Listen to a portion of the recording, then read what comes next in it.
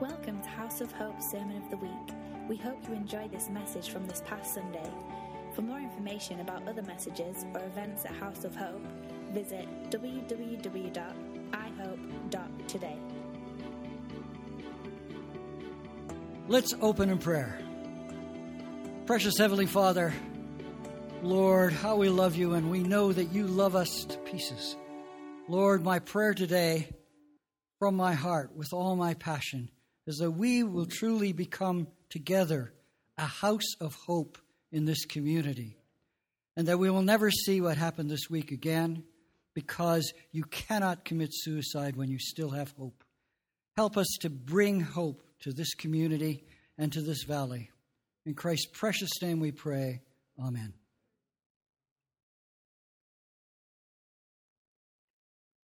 Normally I'm terrified to get up in front of people.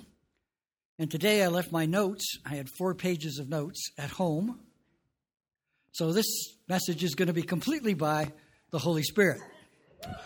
So I'm going to be wandering around, because that's what I do when I talk, when I teach. I walk around, and so you're going to have to get used to that. And I'm not on a screen, you see, so I can do that today and be myself. Okay, we're going to start with a scripture. So would you please put up Isaiah chapter 61. Now, when I told Jeff last week at lunch what I was going to speak on, he got all excited about Isaiah 61, and so he read it for you last week. And today, this is the centerpiece of my message today.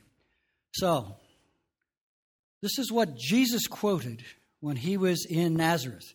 And I actually have been in that church where allegedly he took the scriptures and said it. There's a little rock there. It's about this high, where you could sit on and read the scroll with the scripture on it. And he read the scroll, and of course, after he read it, he said, the scripture is fulfilled here today.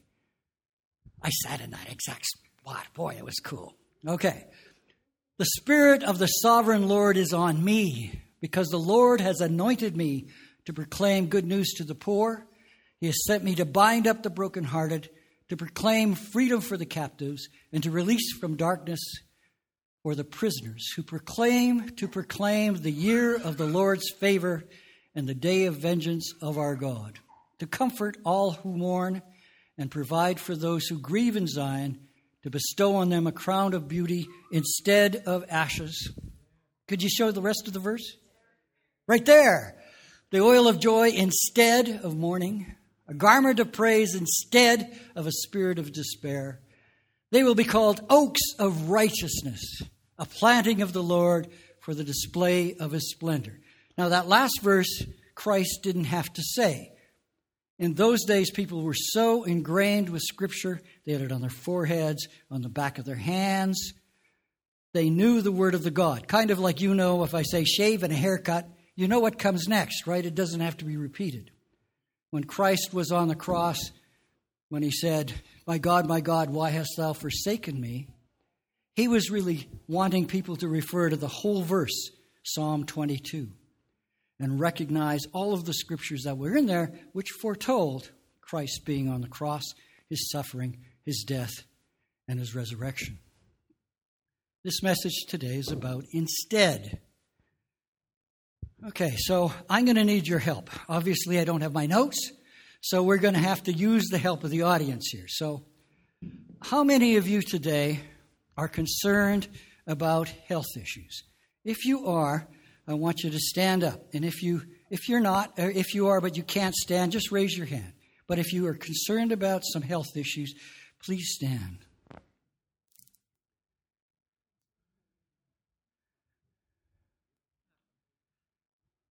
All right. If you're concerned about relationship issues, if relationships have been broken or relationships need to be made, I would like you to stand. Please stand if you have relationships that you need to do.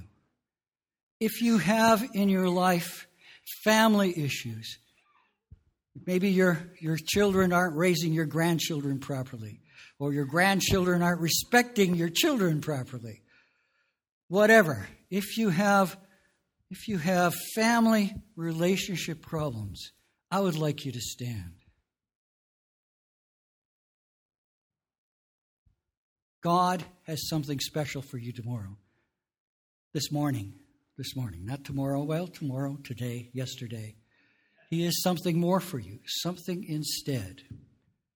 Now, most of us go through our lives living black and white lives. Not so much the church here, but the world out there. They live in black and white.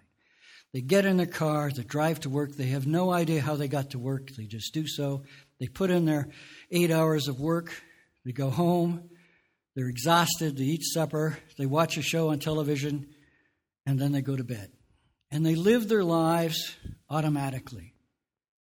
Black and white lives. They never see the world of color around them. Can you imagine what it would be like if God created a world where everything tasted like porridge? No brown sugar, no honey, just porridge. And everything tasted like porridge. Every day. That's all you could eat, and everything tasted the same. It might as well for these people, because they don't experience the joy of the Lord. You can sit down. If I missed you, it was by accident. So many of us are concerned about these things. God gave us a wonderful sense of taste. And praise God, the greatest thing that Jesus did besides saving my sins was to declare bacon a healthy food now. All things are clean, he said. So praise God. The same is true of the sounds around us. I go for a walk every morning. It's my prayer walk, spend time with the Lord, and you hear the traffic around you. It's just a chaos of sounds. But we can hear sometimes the melody, the song that Christ is singing to us. I'm blessed with a spouse who's got a beautiful voice, fantastic creativity. She loves music. When I'm trying to concentrate and pray, she's got the music on. I find it disturbing, but I love it at the same time because that's who she is. She is my melody. She is the song of my heart. The Hebrew, or that we translate in Genesis chapter 1 as a helpmate, when Eve was created for Adam, a helpmate, is actually a word for a warrior. It comes from a root of a warrior. In other words, the helpmate really means somebody who's got your back and is ready to fight with you. So I love the song, the last song we just sang, where it says, my weapon is a melody. And I can say that with real truth. My weapon is a melody. God is so good. So what I want to talk about is the instead. How do we get from our humdrum lives to the lives of beauty, to the abundant life that Christ wants for every one of us? And no matter what level of abundance you have, I got news for you. God has so much more for you, you're just beginning to understand. Maybe you already see in color. Well, you don't see in the depth of color that he sees. You don't see beauty everywhere he looks. He even looks at me and sees something beautiful. Can you imagine that? That's the power of my God. So this is about instead. So I'm reading and I noticed in Pocket one of the news things that I do, and it says the major cause of illness in our society today is what? What's the major cause of illness? Anxiety and worry. And then it goes on to list 10 symptoms that are caused by worry. And in those symptoms are serious diseases, heart disease, cancer, joint illness, old age. All of these things are listed. Then it goes on and says, if your stress is chronic, you're really in a stressful situation, i.e. if you have a family, it lists another 10, and these are even more thrilling, the list. Essentially, different ways that you can die because of anxiety and trouble. Doctors today say 83%, 75 to 95%, that varies who the doctor is. 83% is the average. 83%, doctors say 83% of our illnesses are caused by stress, are caused by worry, are caused by concern, are caused by anxiety.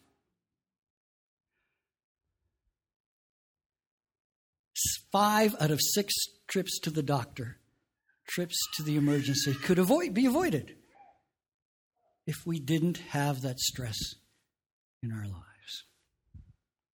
So what this message is about is something that you all know about. I'm preaching to you, the converted already. But we've got a ways to go in this area. I've got a ways to go in this area. When you were all standing, I was standing too. I have all of those problems, all of those concerns. What is God's message to us instead of worry? What is that message to us instead of worry? What else can we do? My wife had for many years on our fridge a little sign that says, "Why pray when you can worry?" She took it down eventually because she's grown past that. But I hadn't yet, so I want it back. I need that. Why pray when you can worry? That's our normal attitude. Corrie ten Boom, she was a great Christian person. She wrote a book called The Hiding Place. She did many, many speeches in that. She lived through the Holocaust. Now, she was not Jewish, but her and her dad hid Jews in her house. And eventually they were discovered. But they had saved many Jews from the concentration camps. But they were discovered, and they had to spend time in a concentration camp. And she spent 4 years in a concentration camp. She came out. She lost a sister there, parents, everything. One of the most wonderful Christians that you'll ever meet. Her greatest worry was when she spoke to audiences, sometimes 1,000, sometimes 3,000. After she spoke, she would look out over the audience and see 3,000 people running to hug her, and just terrified her. But she was that kind of a person. She gives the example of, in World War II we used to sing, "Put all your troubles in a kit bag," so this is symbolic of my troubles. And we go to God, and we take out for God our problems. This is not, I don't have anything against water. Please this is a metaphor. This represents my wife and all the things I'm worried about my wife. She has cancer. She has this. She has that. So I bring that to the Lord. And then I bring to the Lord my children. I won't go into it. But I'm always praying for my children. And then, of course, there's my grandchildren, which I'm also concerned about. And then there's all of my friends and relationships, the guy I run with, the guys I know that I pray with, the men that I experience with, the pastors that I have lunch with every day, and I'm praying for them. And, I have all the people in my Bible study, all of the people, there you are, God, all of my prayers. It takes me an hour to go through my list. God won't let me count how many people there are in my list, like he wouldn't let David count the number of people. I don't know why he does that, but he won't let me count it, but it must be hundreds. It takes me an hour to go through my list every morning. I give them to the Lord, and then, you know what I do? I pick them up, and I repack them, just like this. There it goes. And I carry them around with me wherever I go, having done nothing God is omniscient. He is not just with you. He does not just hear about what's happening to you. He feels everything you feel. He feels your despair. He feels that worry and that anguish that you have for your children, for your spouse, for yourself, for your health, for your society, for this crazy place we live with, that young children with their whole lives to live would consider taking their own lives. We just can't understand that.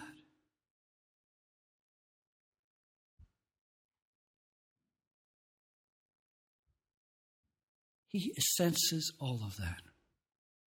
There's a song out there that says, "The oceans are full because of the tears of God." Crying for the lost, crying for the suffering.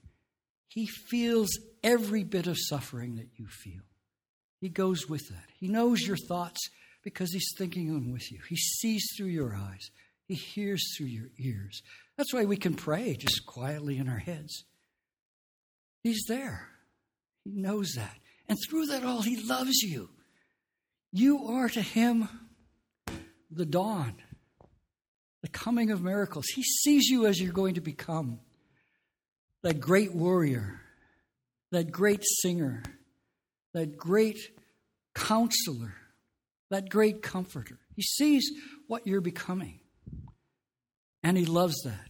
And he loves the time it takes for you to become that. Just like as we look at these little ones, and they're learning to crawl, and they're learning to walk. And we love them because we know what they're going to become. And our hearts just so filled with love, we can't even express it. That's what's God's love for us. Is instead. So, how do we reach beyond our present dullness of heart? How do we go beyond that? We sing about it, we talk about it, but what do we actually do about it? The key is the Bible uses different words in different places, but it always means the same thing. There's a sign at the back. They that wait upon the Lord shall renew their strength. Hebrews chapter 6 says, enter into my rest, at least 6 times in that one chapter. Christ said, abide in me, I am the true vine. This is where we want to go. We sing about going deeper and deeper into God. And as we do that, he heightens all of our senses. We understand, we start to see through his eyes. We see the beauty that he sees in souls, in hearts, all around him. No one is lost. No one is left out. Every child he sees, and he loves tenderly, deeply, passionately. And he wants us to become deeper and deeper into him. And what does that mean? Well, let's use the word resting in the Lord. There's lots of synonyms of this word in Scripture. We could say the peace that passes understanding. We could say waiting in the Lord. We could say so many things that use exactly the same sense of meaning. Now, when God says wait upon the Lord, when he says rest in the Lord, it doesn't mean that. The word for wait there is a root word. The root word for wait in Hebrew is the word for rope. Rope? What has rope got to do with waiting? The Hebrews didn't go sit down and say, I'm waiting for the Lord. They always did something while they were waiting. And so when you were braiding rope, what were you doing? You were waiting. So the 2 parts of what God's message is for us is simply put, trust and obey. Trust and obey. Lately, when I've been praying, last night I took my dear wife to the hospital. She had headaches for 8 days in a row, serious headaches, 8 out of 10 on her scale. And the Lord says to me, I've got this. Well, so I said, okay, I'll take you at face value, God, you've got it. Next morning, her pain is down to a 1 or a 2. God had this. For 2 years now, I've been praying for my wife because she has cancer. Her last MRI, no metastatization. She's still in remission after 10 years. Praise God. How did that happen? He told me he's got this.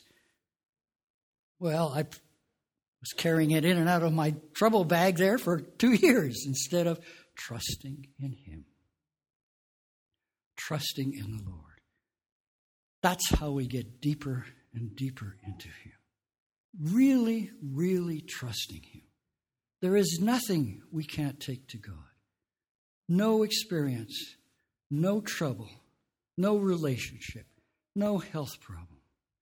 Now, God wants us to be healed, to come forward healed. Jehovah Rapha, the God who heals us. But that's not what God really wants. He wants you to go so far past healing that you live healthy lives. He wants you to have perpetual health. He wants this not to be the house of healing. That's good. He wants us to be the house of health. And how do we achieve that? Well, we can't when we're worrying and when we're concerned. 83% of our illnesses are caused by lack of trusting in God, who's always saying, I've got this. I've got this. I am in control. So instead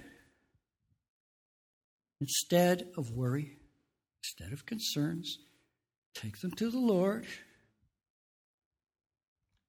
and leave them there and go on and do what God wants us to do. Every one of you has a vision from God of what you can become. You've had prophecies in your life. You know what God wants you to be, wants you to become. You're becoming in his image. He's given you wonderful gifts. And he wants you to use them. So after you've trusted him, go out and use the gifts he's given you. Practice them. He doesn't expect you to walk the first time you try, but he's there to catch you when you fall and encourage you to keep trying. And eventually you're walking, and eventually you're talking, and eventually you're become an adult and you can actually handle money properly. He is there. So instead of a black and white life, instead of ashes, he wants to give you a crown of beauty. Instead of your concerns, he wants to give you the joy of having met your concerns. And he will do that. When he says, I've got this, he means I've got this. And he never lies. And you know what I've discovered recently? I'm getting tired of it. It's a joke between me and God. He always says, I've got this.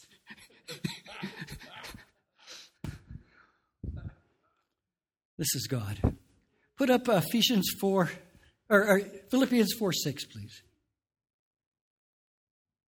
This is a passage that we all know and we love deeply with our heart. Do not be anxious about anything. What do you mean, Lord? My anxiety is part of who I am.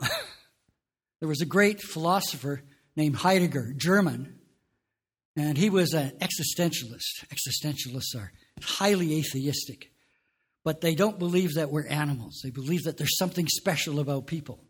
And the special thing that Heidegger said that people had, that the animals don't have, is angst, anxiety. That's what makes you alive, and that's how you know you're a person if you have anxiety. Yeah, the nonsense that great thinkers in the world who don't have the Lord, is profound, say. Do not be anxious about everything, but in every situation, by prayer and petition, with thanksgiving, present your requests to God. Christ came from the Jews, from Judah. David was of the tribe of Judah. Does anybody here know what Judah means in Hebrew? Probably Melody does. It's Yehuda is the proper way it's pronounced in Hebrew. What does Judah mean? You know what it means? Thanks. That's the root word where it comes from. David had a heart after God because he was thankful. And so now, when I present my gifts to God, this is what I'm telling myself. Melody, thank you, Lord. I know you've got this. And everything will be fine because you are God and you said you've got this. And I trust you. Let me do what needs to be done. And that's true of all of our things. Bring them, go back. But in every situation, by prayer and petition, with thanksgiving, present your requests to God. This is all that Scripture is trying to tell us. Well, we all know this. I'm not telling you something that you don't know already. But it's time we started to really practice what we believe and do this. Next page. And the peace of God, which transcends all understanding, will guard your hearts and your minds in Christ Jesus. That's where we want to get to. The peace that passes understanding. And I know the world kind of looks at us, why aren't you worried about this? This is terrible. Aren't you upset about it? When a Christian passes away, why aren't we upset about it? We're really cheering. We know that they have finally attained to the arms of Jesus. And this is something wonderful, something great. He will guard your hearts and your minds in Christ Jesus. So, let's get practical. What are some of the ways that we can rest in the Lord? How do we do that? Well, there's 50 of us here. Every one of us knows different ways of doing that. And that's fine. Use them. Today I want to practice some of those, but here's some of the examples. Some people find by praying in tongues. Praying in tongues and just letting that babble come out of your mouth, but you sense the Holy Spirit praying for you, speaking to God in a language that you can't understand, but you know that He's saying things that are wonderful and amazing through you. And that gives you peace and gives you strength. Elijah, after he'd done a great masterpiece on Mount Carmel, where he destroyed all of the prophets of Baal, and where God, at his command, cast down fire and took up an offering, burned up all the wood, sucked up all the water in the trenches. And yet, after that, he was depressed. And so he ran away for a whole month and spent the time in a cave feeling sorry for himself. But God came by. But God wasn't in the fire. He wasn't in the tornado. He wasn't in the earthquake. He was in the still small voice. So some of us, resting in the Lord means in absolute quiet, in intensity by ourselves, we can experience the presence of God in power. So, everybody stand up, if you can. We're going to try a very simple little exercise here for another way of doing it. You get into an aisle where you have room that you can move a little bit.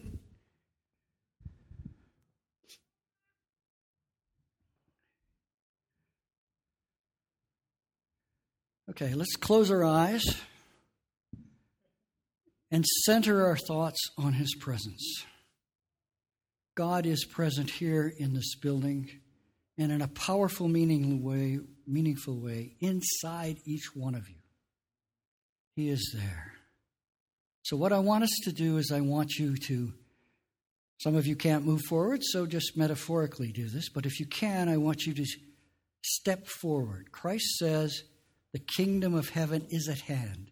Let's step deeper into the kingdom of God. Step into his presence. And now pause. I want you to feel the presence of God. Just bask in his power, in his love, in his joy, in his hope.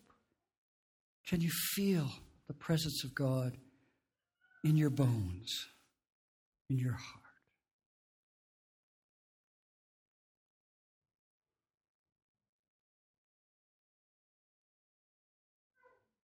God is love, and he loves each one of you so passionately, so hard it's hard to express.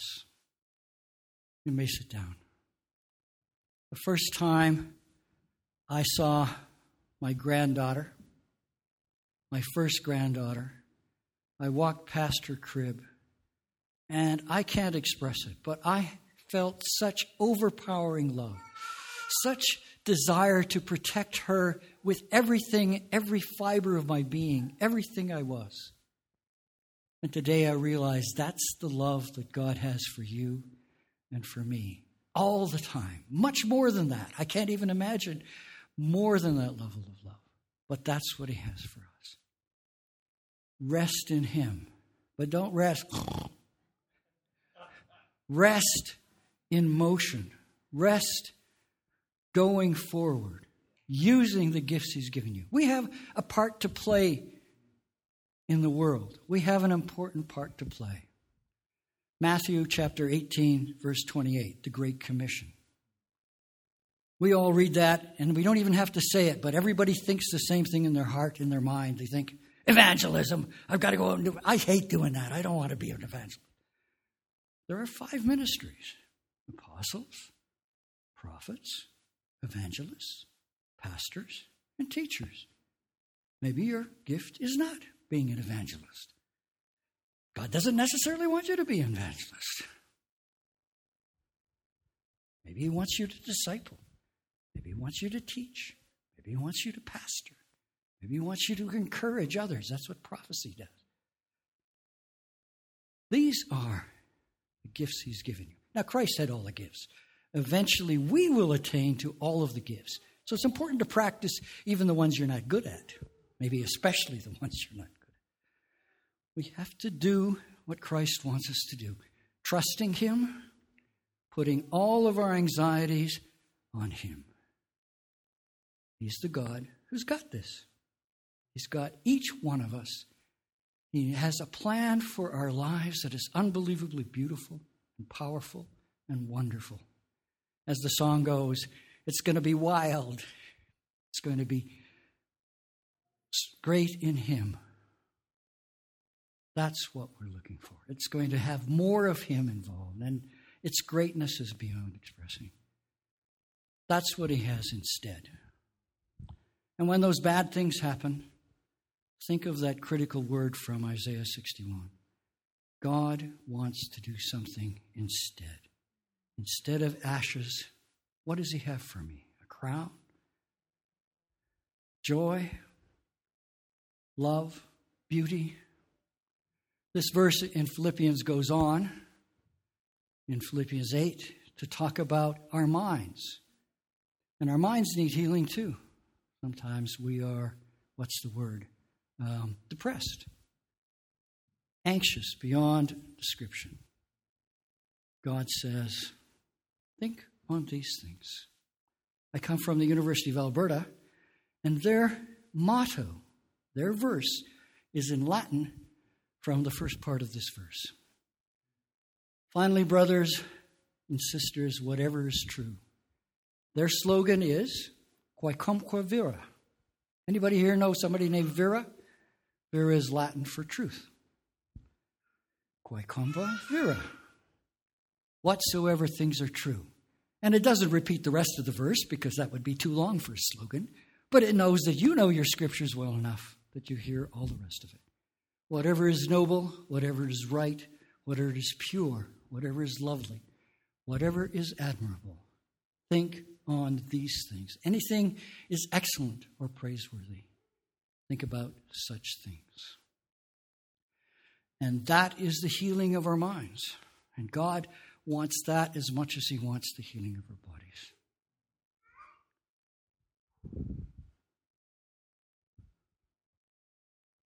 Let's pray.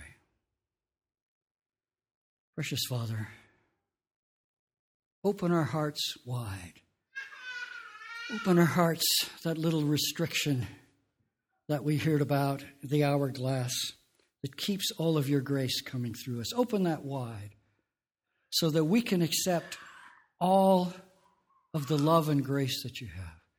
Pour it through us, Lord. Heavens are already open. We don't have to pray for it to be opened. You've already opened them. But we restrict the flow of that by thinking wrongly, by anxiety, and by other emotions that are a little negative. Instead, let us open that up and let all of your grace flow through us. And take away all of the stuff that we fill that big gap, even though you've opened our hearts. We put all kinds of junk and impediments to that grace. Let all of those vanish, and let your love and your grace flow through us into the world, that everyone can see our love, joy, peace, patience, kindness, goodness, faithfulness, gentleness, and self-control.